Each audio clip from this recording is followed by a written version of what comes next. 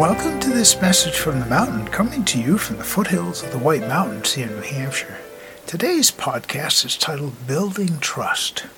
Well, I'm trusting, out of experience, many years, that the warmer weather is coming and will soon be here. I've learned to trust that from experience.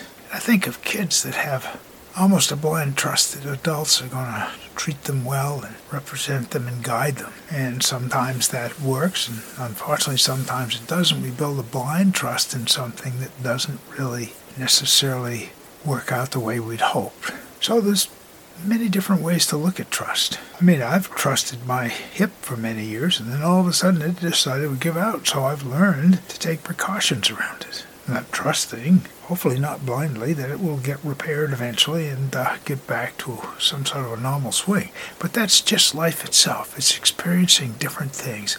And for people that have had trust broken, it's really hard for them to begin to trust anybody else again. So it's a gift of giving someone permission to look at you but question what you do and how you are, and then they have the choice of deciding.